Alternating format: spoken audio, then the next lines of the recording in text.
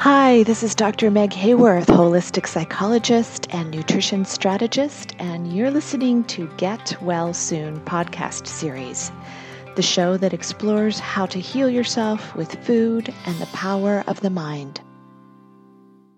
Hi, everybody. This is Dr. Meg Hayworth, author, holistic wellness expert, and speaker, and creator of the Get Well Now and Eat Well Now coaching programs, helping people with chronic illness and persistent symptoms heal themselves with food and the power of the mind and heart. With nearly 2 decades of experience, I'm so thrilled to bring you some of the top names in health and wellness today in this podcast series.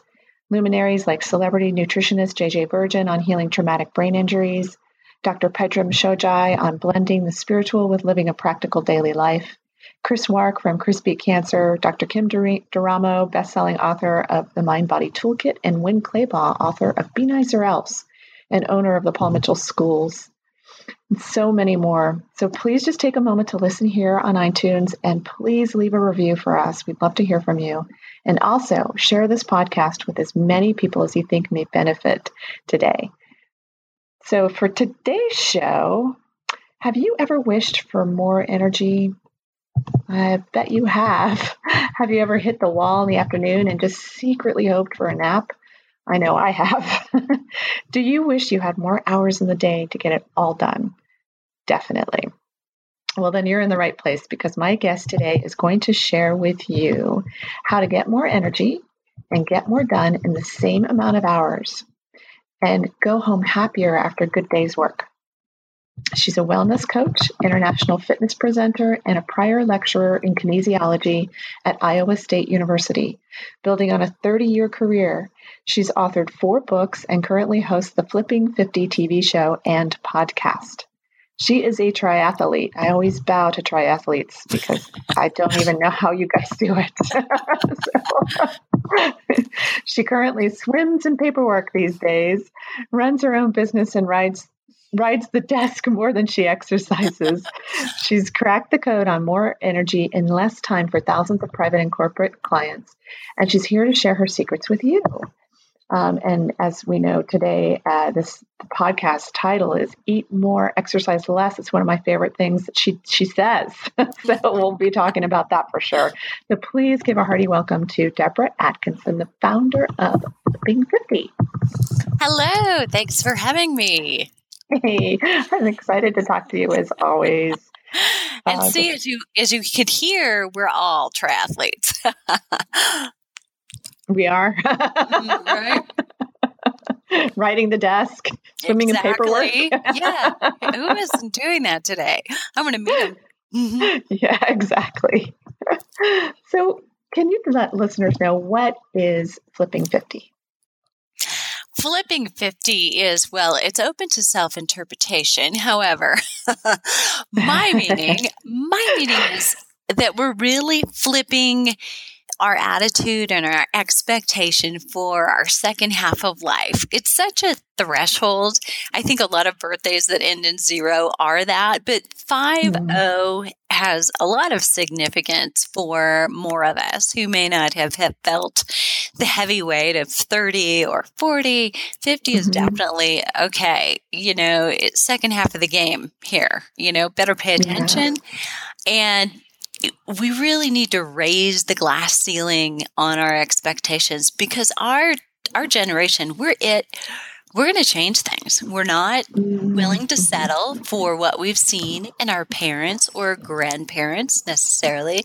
Now, saying that, some of you may have great examples, but I know a lot of us feel as if, we're 50 and that does feel like what we see ourselves in the mirror, maybe surprised because we think like we're 30. And, we really, for the most part, I think many of us still have the energy, but maybe, we're not willing to settle for the little extra padding, on the cushions here and there, or, around the middle. And we want to know what to do about that. So it's also, from my fitness background, the exercise standpoint, it's, learning to navigate exercise and nutrition in a new way, not the way we did when we were in our 20s, 30s, or even 40s. Yeah, because you just can't do it. Yeah. And I remember them saying that when I was in my 20s. I was like, oh, yeah, I'll be fine. Those things won't happen to me, blah, blah, blah. So true. But, we can feel better. We can look as good. And I know a lot of my clients and subscribers will say they actually feel better than they did when they were younger. I definitely do. They treat themselves so much better. Yeah. For, having started eating gluten-free, dairy-free, whole foods, no sugar, or very little, here and there things happen. But no processed foods, no food chemicals or additives, preservatives, colorings, all those things since I was 27. I turned 50 this year. Wow. And I look in the mirror and I do not, it doesn't compute at all. And I got to tell people now, and I've said it before, I'll say it again, please, if you can, if you're in your 20s, start eating whole, real food now. It will make your life so much better in the long run. I'm not, creaky and complaining and in and out of the doctor's offices in my 50s. I was in my 20s, right? But I'm not now. Right. So I'm in much better shape than I was. So I have a funny story to tell you about that, just because you brought that up. For years, I have wanted to write for the Huffington Post because I think I kept thinking, I will have arrived, when I do that. Yeah. Now that I'm there, I'm like, okay, so what? So what now? Yeah.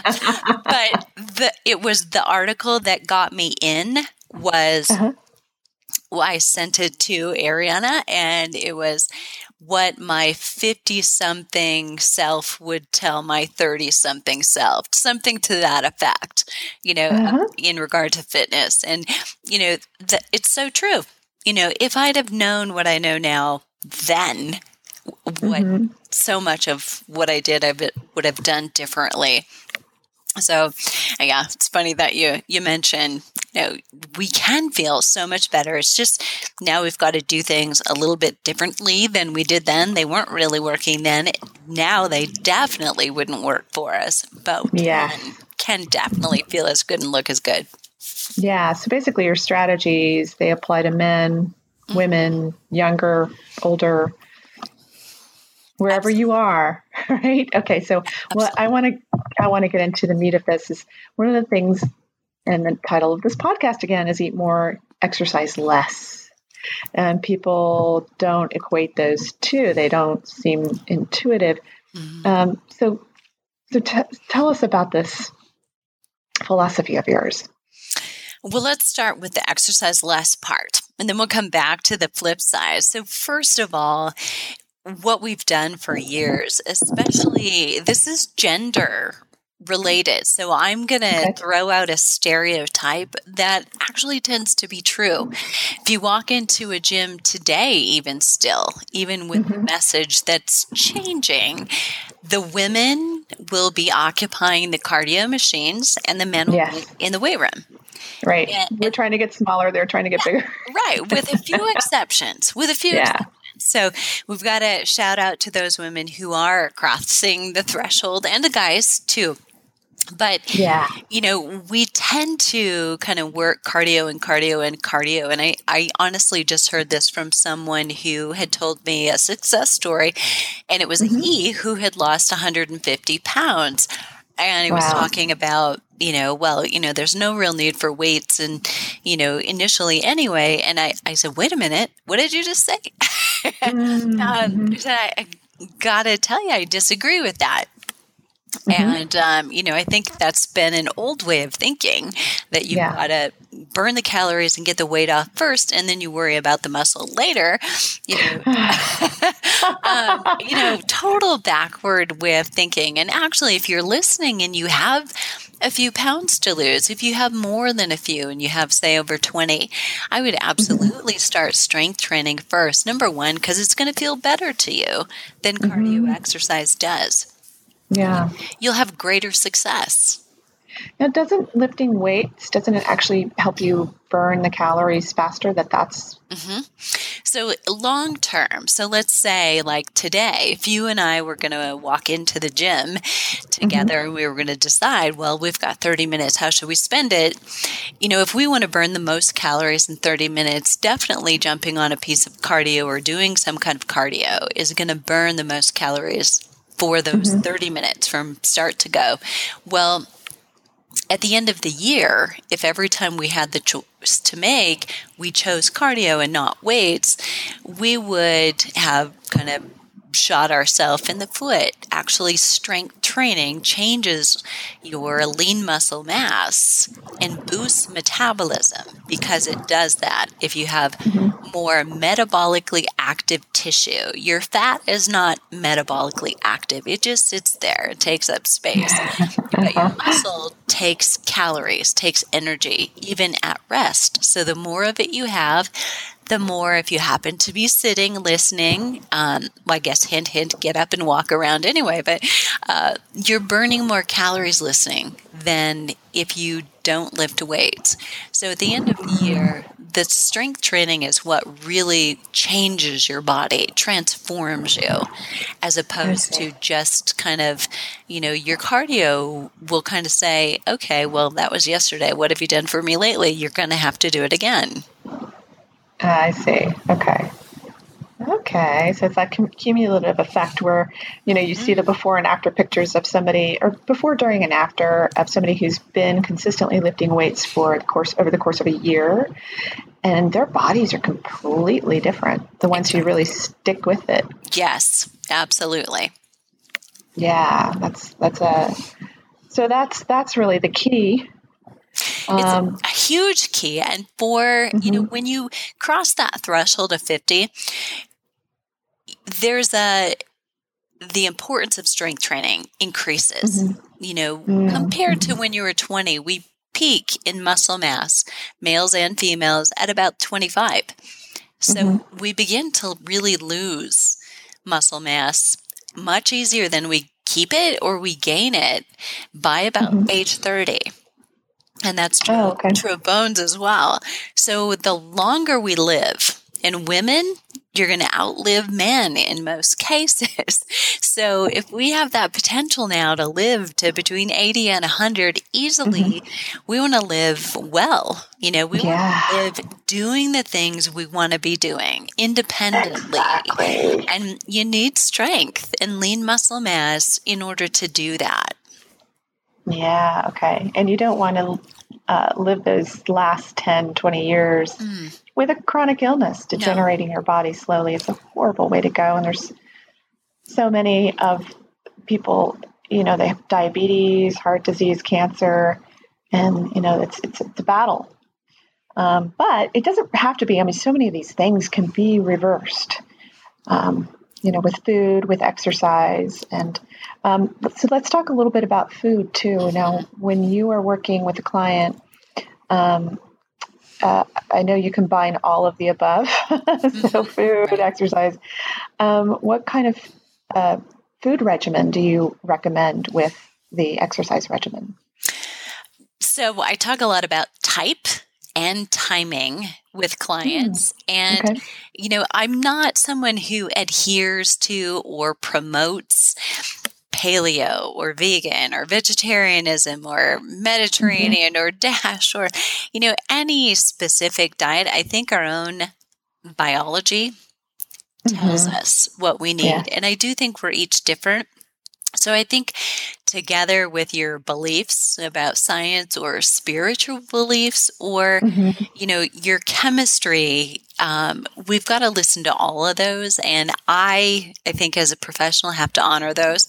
But I do teach more of a blueprint. So the philosophy of the elimination diet, I think, is probably not new to many of your listeners.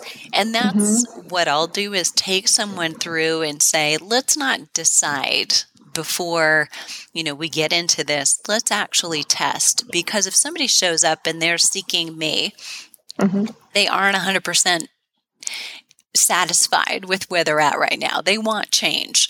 So that's proof right there that let's determine what your body's telling you and how is it responding or reacting to certain foods. And let's decide what we're going to do about that. So it may be that gut health is an issue, needs to be healed, and maybe some of the problems they're having with food sensitivities clear themselves up. But it may be that long-term they decide, I feel better, leaving things like dairy and gluten and wheat, the bigger triggers, out of their diet. And we just make sure we're not eliminating micronutrients in that process, that we're, making up for things so that, it's not today necessarily, but it's 10 and 20 and 30 years from now, what trouble might we be causing if we just totally eliminate foods without thinking, what micronutrients am I eliminating also? Let's make up for those. So we approach it from that standpoint. But once we're doing that, it's about, eating more fat, making sure we get adequate protein. And surprisingly, the impression in the United States has always been, we get plenty of protein. But the truth is, and especially so for women and women over 50, even more so, we're not getting enough protein in order to retain our muscles and even energy-wise. And protein from what source do you tend to recommend? From all sources, quality, high-protein meals that come from, ideally, as wild as possible. So, right? The wilder, the better. The wilder, the better. And looking at, not farmed, but obviously raised consciously animals. If you know your farmer, and better yet, if you know your dinner's name, even better, because you know how it was treated and how it was raised, and all of that is really important, much more so than I think we've ever given credit to in the past. Yeah. So knowing what you're eating. So again, it comes back to, I don't make that choice for clients. I definitely share what I do just to let them know. And, I do think the more plant-based protein source we can get into our diet, I think it's great. I think the controversy is still there over whether, eating more animal protein is actually linked to certain diseases. Yeah. We don't know if it's that or if looking at those foods and looking at the people who eat them, is a part of that. So are we looking at the health that already existed about the individual or about the food source, or is it literally, that we need to take that? And so I think the jury's out, and I think you've got to know what works for you. And there's a lot of evidence that shows that how the food is farmed makes a huge difference in how the body assimilates it. So, if you've got food, the animals being fed the wrong food to begin with, and so they're more likely to get sick, or they may have been sick, and you're eating a sick animal. That happens a lot more than people can even imagine.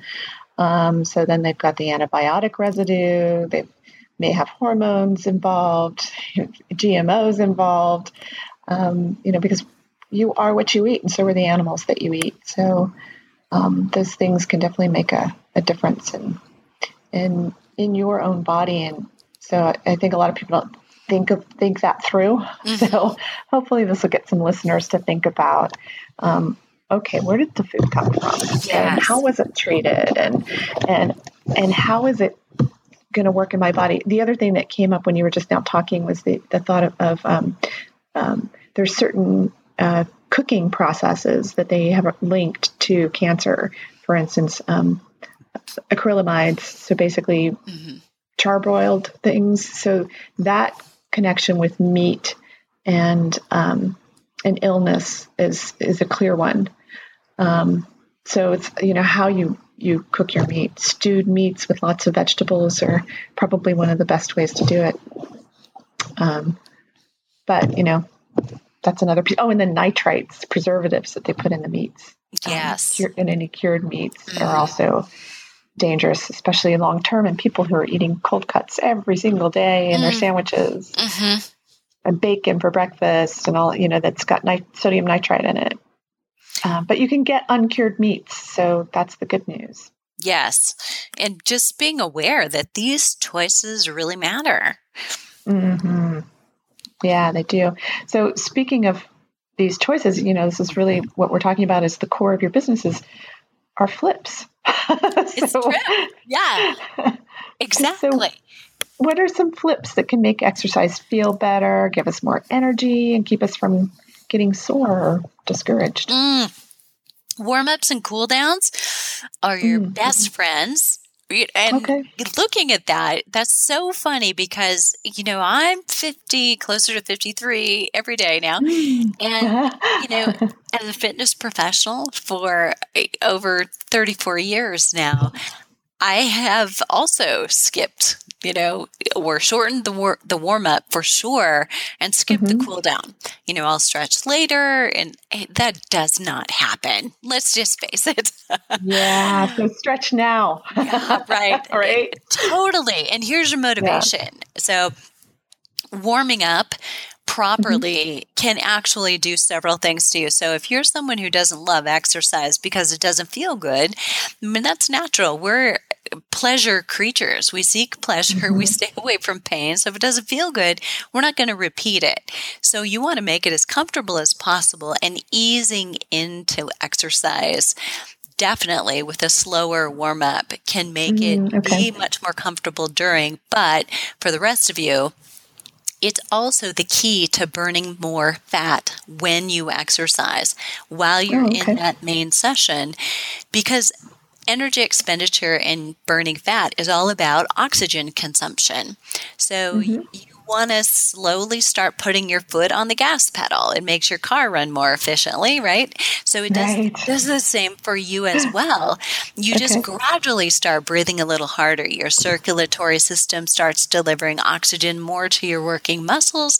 That's a part of what keeps it more comfortable, and you'll consume more oxygen than when you get to the real heart of the workout because it's there in the first place.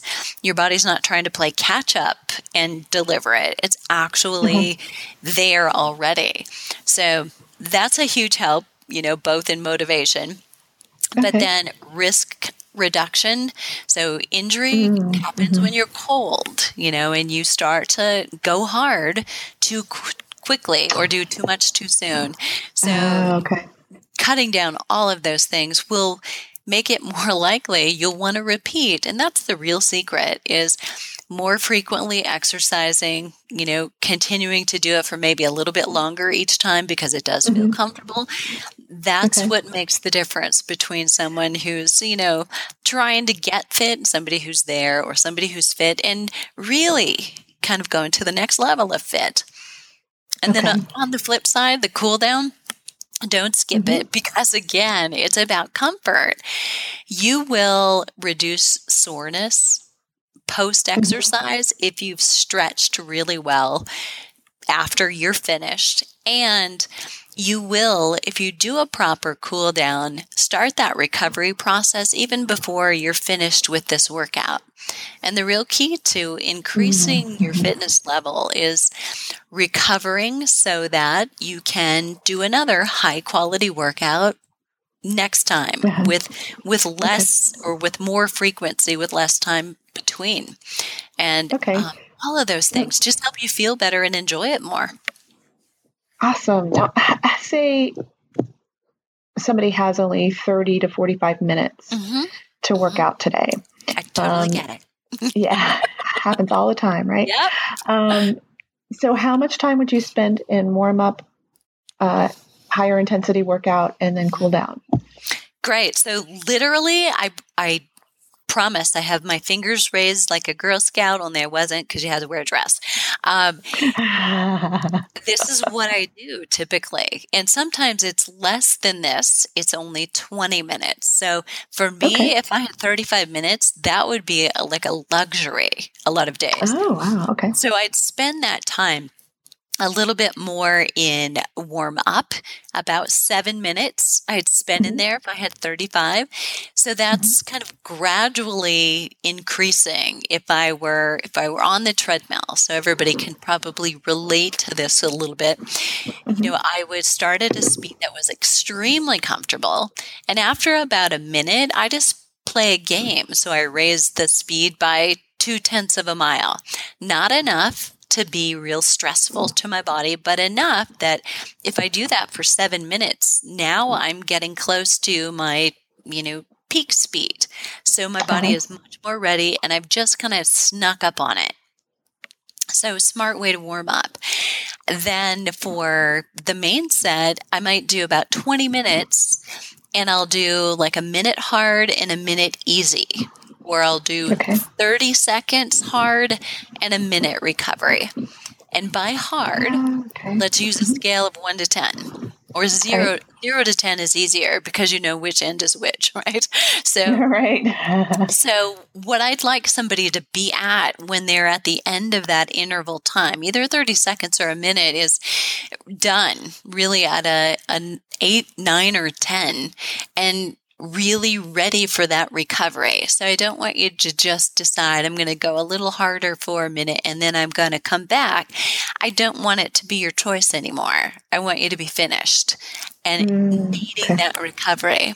And then on that recovery time, you're actually going to come way down to, say, a 3 and be really comfortable so that at the end of your recovery, you're going to say, I am ready to go again. I can do that interval one more time. I'm good to go. Where people get mistaken with their intervals is, we aren't used to being rewarded for recovery or for taking vacation time, right? So people tend to think, well, I can keep it a little higher. I can work a little harder. But in fact, what you want to do is you want to now think about driving your car again. So when you drive around town, you put your foot on the gas pedal and then you put your foot on the brake. Start and stop. Uses a lot of gas, right? So it's very inefficient. Well, that's how you want to exercise. We want to burn a lot of energy. We want to burn a lot of gas. We want to start and stop. So you really do want the highs of your high intensity to be high. And you want the lows to be the equal and opposite on the low side so that it's really very comfortable when you're done with it and not kind of gray and murky where they start to blur together and you can't really tell which is the interval, which is the recovery.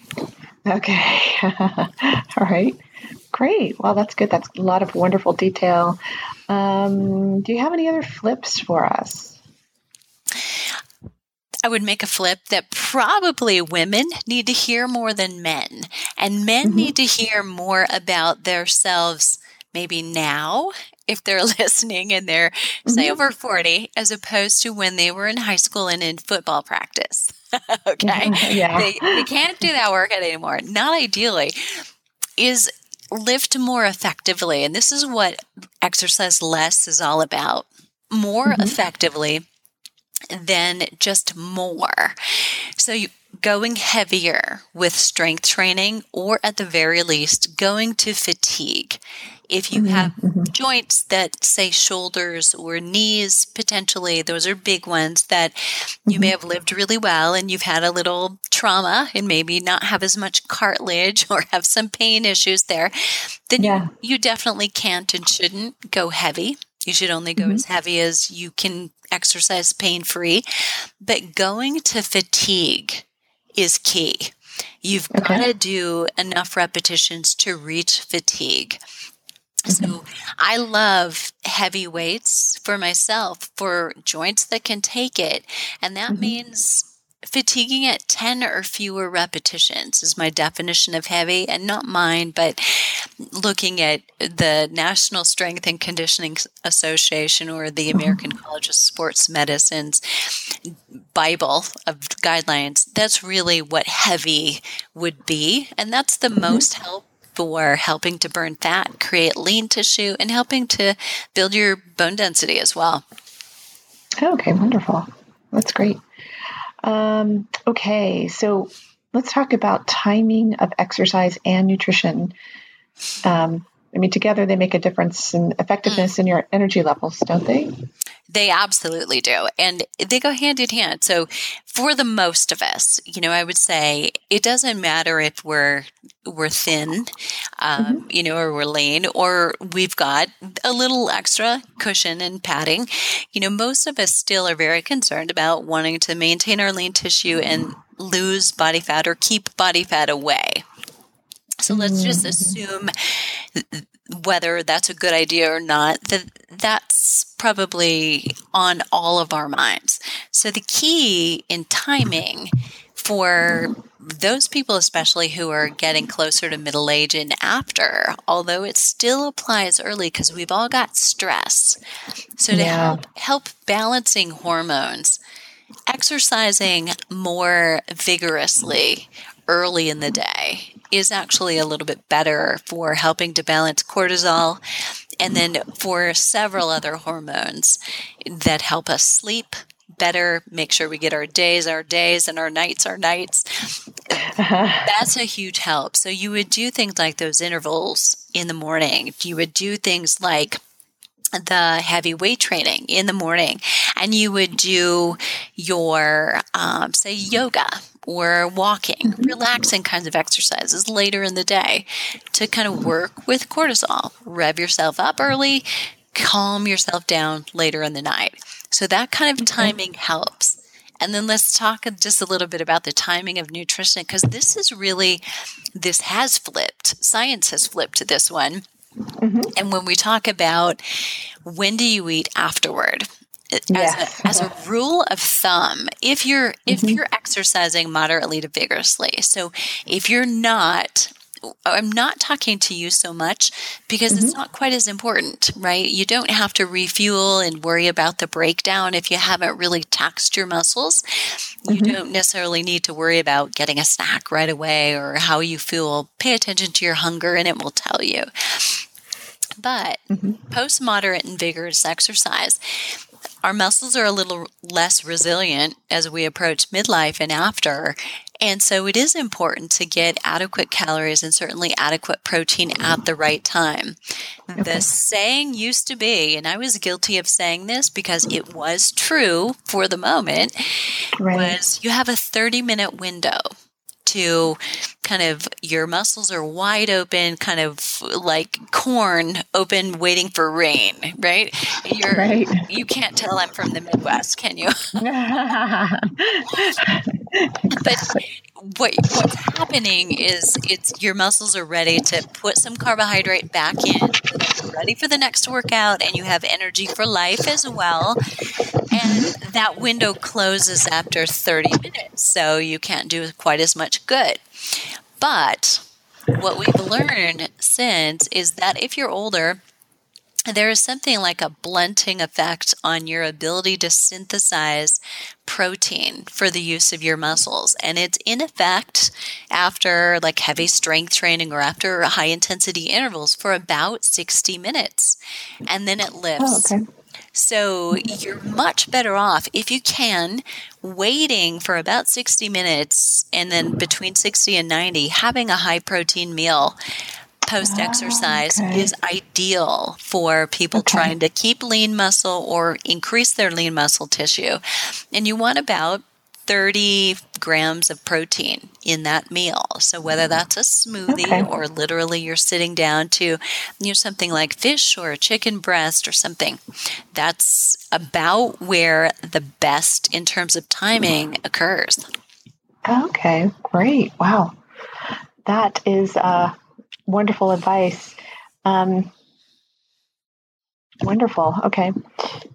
Yeah, you touched on something a minute ago that I think is really important to reiterate, is that with science is constantly advancing, and people like you and I were fascinated by these studies, and we want to know what the leading edge is so that we can help other people with it.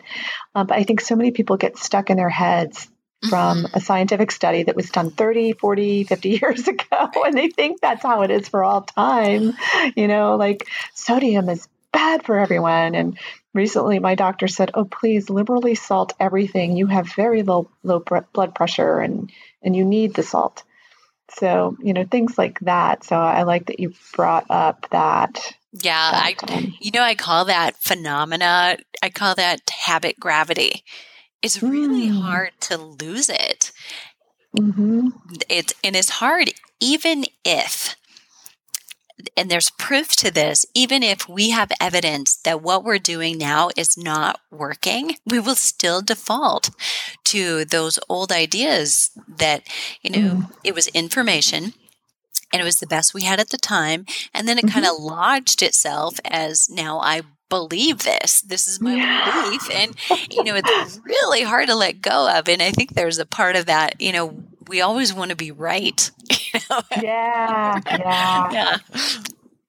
So that made me think of one of my professors some point in time said that never let your thoughts crystallize. That there's always a more information to be discovered, to come out, to be revealed and shared, and open your mind and keep it open so that you become rock-headed.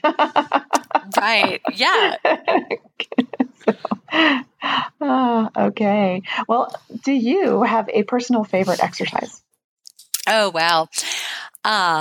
Yes, I do. So funny. In fact, I just met with a brand new client about an hour ago, and I tried this out on her, and it's nothing fancy. So it's the lunge, everybody. It's like, oh, what is it? Yeah. I'm a back to basics girl. And I think, honestly, with overwhelm in terms of exercise and what should I be doing? And, there is this thing I call variety for variety's sake. I think we're doing a lot of it in the fitness industry. There are new prompts and toys all the time. And, sometimes they're great, but sometimes, they're just like, okay, well, do we really need that? I mean, what were we doing to solve that problem before we had this? Can we still do that? So, in fact, I used to be the nemesis for my personal training staff because they'd come to me wanting this piece of equipment that cost $3,000. And I would say, really? How is that going to help you? What are you not doing now that I need to know about if you really need this so much? Yeah. But the lunge I love, and here's why. It's just the epitome of everything. So when you're lunging, you have one leg forward that is really working at strength. And the other one behind you is actually opening up in a mobile or flexibility way. So you kind of have in your body going on the yin and yang both. And you're in a balance situation, one leg forward, one leg back. You're using your core. I mean, there's nothing that's not working when you're in a balanced situation. And I'm guessing that if you're listening and you have a knee issue, you may say, I can't do lunges. They hurt. Yeah, that's where I was going next. A lot of people have that in their heads. I can't do them. But for almost everybody, there is a way that you can do lunges. It may not be the way that you've tried or the only way you've tried, but some people who can't do a step forward and step back kind of lunge can do what I call a stationary lunge, where you just have your feet apart and you come down and up in a position where you feel stable and much more safe because it doesn't hurt and you can maintain that position with the right depth. And for a lot of people, again, who are doing lunges or trying to and stepping forward, I never do those with clients or myself.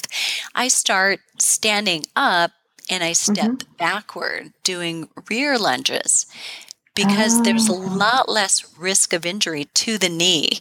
You're in good alignment when you start. All you're doing is keeping good alignment and then stepping to the back and forward again. Much safer. Okay. Yeah. All right. So that's definitely a how you do it is what really matters. Right. Yeah. Yeah.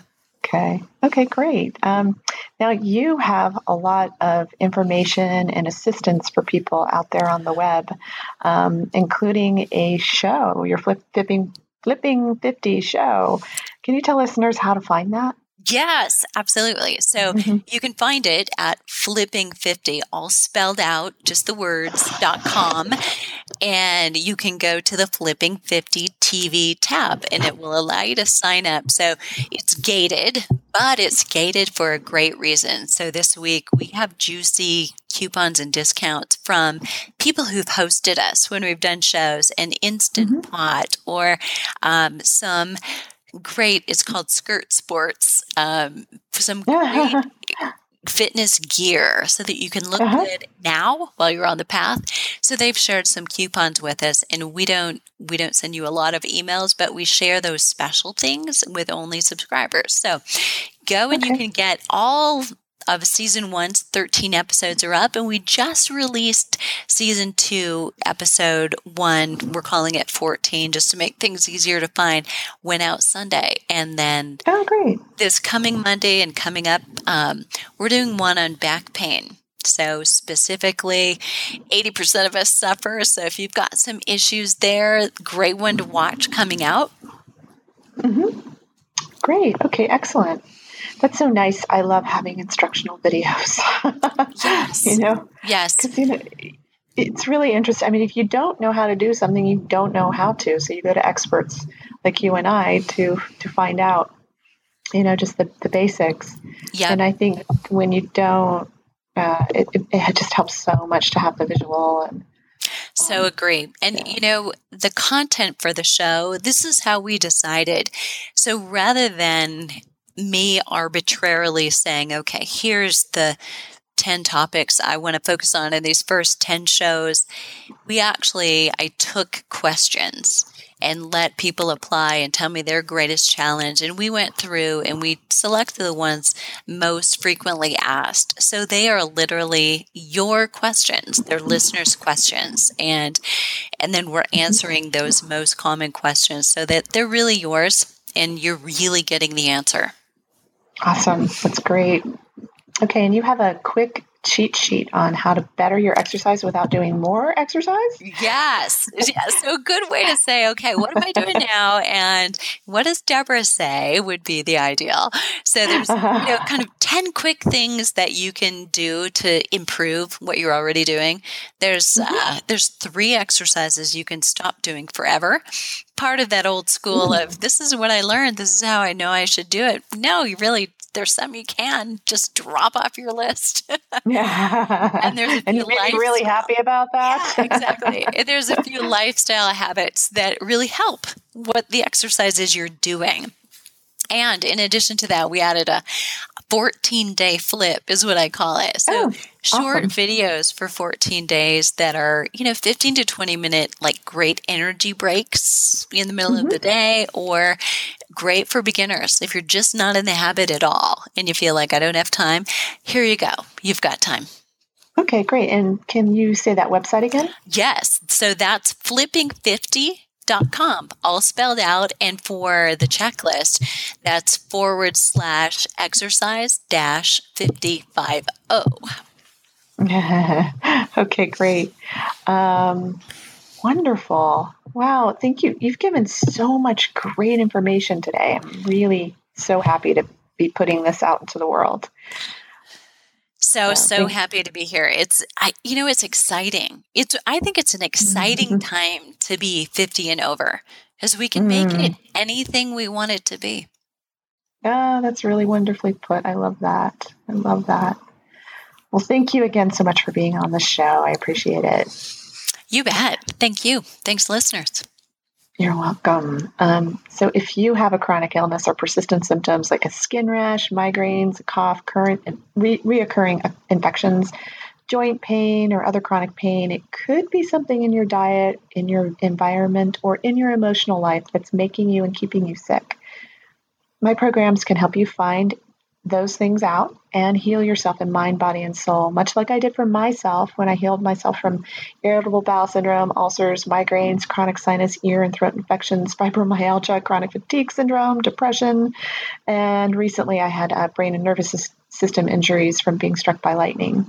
So I have a ton of resources to help you with this podcast series. My private community on Facebook that you can ask to join. Anybody can join it. It's called Get Well Now. I have podcasts, blogs, recipes, and resources to help you get well now. So remember that food can kill you or food can heal you. The choice is up to you. This is Dr. Meg Hayworth. Thank you so much for listening, and I hope this podcast has helped you get well now. For more information, go to meghayworth.com to sign up for our email list, get your free copy of 5 anti-inflammatory on-the-go lunch recipes, and access to our private Facebook community. Thank you so much for listening.